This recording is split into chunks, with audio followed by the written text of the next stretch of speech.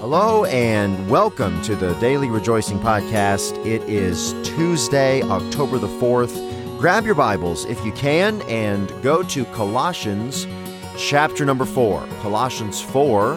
I'll be sharing with you today a portion of the material from a sermon I preached this past Sunday night. God gave us wonderful services both Sunday morning and Sunday evening at the church where we were preaching. We traveled about 400 miles, my family and I, one way to get there. And we had a good trip, a good visit, met some great people and a good church. And we're thankful for what the Lord is doing there.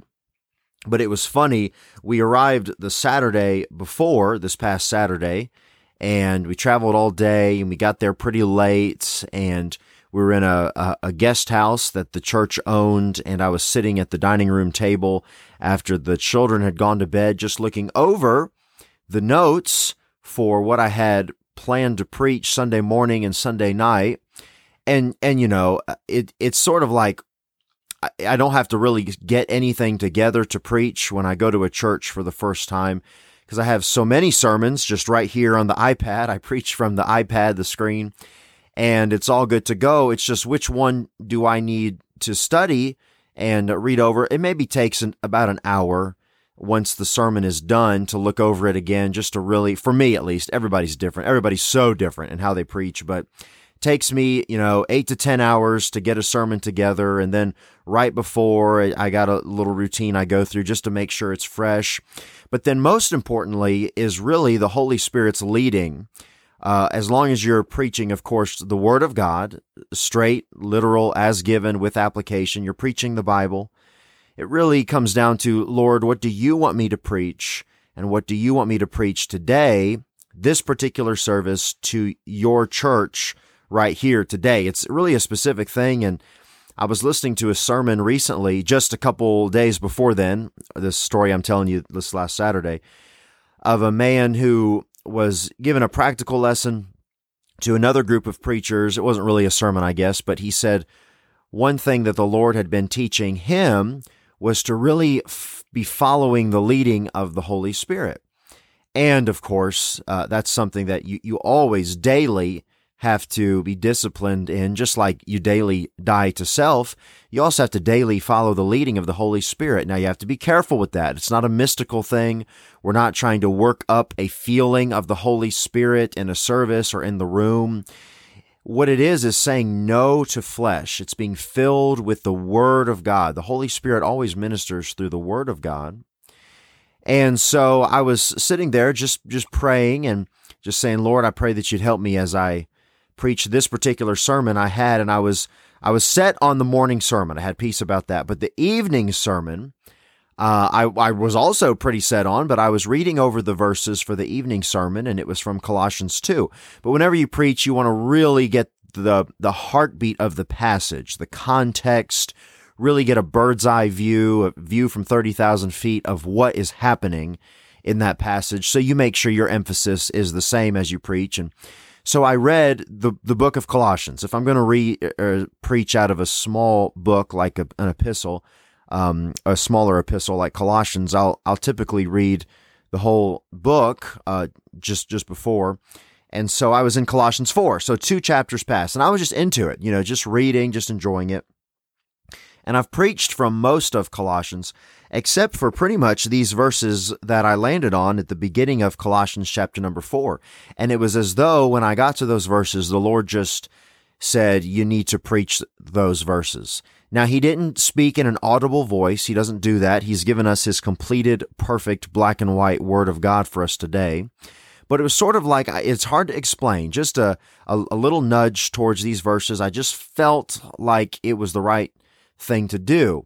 And it was, whenever you feel a leading like that is consistent with the Word of God, that's going to glorify the Lord. It's not going to contradict Scripture, okay?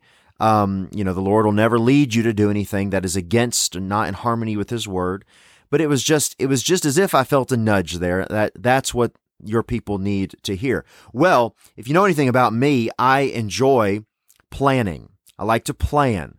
Plan an order of service, plan out the sermons, The Lord is worthy of preparation. He deserves our very best in anything we give him. And so, of course, I was prepared for that Sunday night. But then Saturday before, less than 24 hours before, 11:30, 11:45, feeling a nudge to preach from a passage of Scripture I'd never preached before. That was a bit unusual for me because I like to go into anything very prepared. But one thing that preacher had said that I mentioned a little bit ago, his practical lesson about following the Holy Spirit, he says, the Lord needs followers. He said in his lesson, he said, I'm a planner. He admitted he's a planner and administrator, and he does. And he said the same thing I just said. The Lord is worthy of it. You should always be prepared. Never go into anything unprepared. But then as you go, you are flexible enough to be following the leading of the Holy Spirit. And that is so good. That's good to remind us both directions. If you don't like to prepare, you should. If you really like to prepare, make sure that you always lay that plan at the altar at every moment and say, Lord, this is yours to use as you see fit. And so I was thinking about that. The Lord doesn't need as many planners. He needs followers. And so I was already just thinking about that. And then I got to this passage and I thought, well, I guess I better go ahead and just do it. It'll be a less prepared message. And it was just amazing. For about an hour and a half that night, I just studied these verses and was writing down notes. And then as I had just really maybe an hour that afternoon, we had a lot of things going on Sunday afternoon between services. I had maybe an hour to study for that message. And it wasn't the first time I'd read that passage, obviously, but it was the first time I'd preached from that passage. But it was unbelievable. What usually takes me about 8 to 10 hours to get together, it took maybe 2.5 hours, and the Lord was just all in it, and he really helped me. And, that's good, though, because whenever somebody compliments the message, and typically that'll happen after a message, somebody will come up and say all kinds of nice things, and I can honestly say with sincerity, if there is anything good that came out of me, it was by the grace of God, the power of the Holy Spirit, because in me dwells no good thing in my flesh. And so if anything comes out of me good and it was a blessing and ministered to somebody's spirit, that was just the Holy Spirit's grace seeing fit to use me. And so that's what this message was. And so it's Colossians 4. And of course, I won't have time to preach the message here. I try to keep these podcasts in a manageable size so you can receive a blessing in a short amount of time. But I'll read you the text and I'll talk to you a little bit more about it tomorrow. Colossians 4, beginning in verse 2. Paul is wrapping up this awesome epistle to the church at Colossae. And he says this, continue in prayer and watch in the same with thanksgiving, with all praying also for us, that God would open unto us a door of utterance to speak the mystery of Christ, for which I am also in bonds, that I may make it manifest as I ought to speak. Walk in wisdom toward them that are without, redeeming the time. Let your speech be always with grace, seasoned with salt, that ye may know how ye ought to answer every man. And I didn't know a thing going on in this church, and I didn't know the needs in the individuals' lives. But I knew that the Lord wanted his church in that location to hear this message. And I started in verse number 2, which says, continue in prayer and watch in the same with thanksgiving. Do you know why when we pray, we ought to pray always with thanksgiving? Here's why. Because it's an amazing thing. When you take what you have in your life and you bring it to the Lord in prayer, your passion begins to align with God's passion. As you speak to the Lord in prayer and you listen to him with an open Bible, the written word of God, you know that what you're giving to him is in such better hands than it ever was in your own hands. And you can thank God either way when you take your requests to him, because you know that your request, your need, or someone else's need, it is in the best of hands, and so the answer, the outcome, is going to be good either way. I've brought things to the Lord before, prayers that were not answered the way I asked.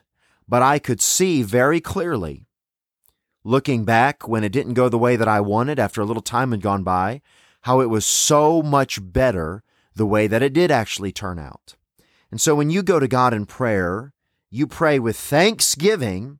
Thank you, Lord. No matter what happens, thank you, because the outcome is going to be good either way, because God's in control. You are letting go and putting God in control. Of course, He was in control, but you're saying, Lord, I'm going to stop interfering, and I'm trusting you. It's really thanking God by faith, which is what God is always looking for, is faith. I know that this answer is going to be according to your will. I thank you, Lord, for knowing. I thank you because I know that it will work together for good, because you said that all things work together for good to them that love God, to those who are the called according to His purpose, Lord. And I'm trying to give you glory and get everything in my life to you. And so when we pray with thanksgiving.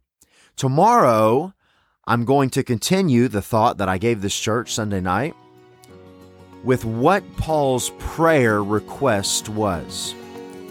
And it's really interesting. We're going to see it tomorrow. For now, I'm going to leave you with this.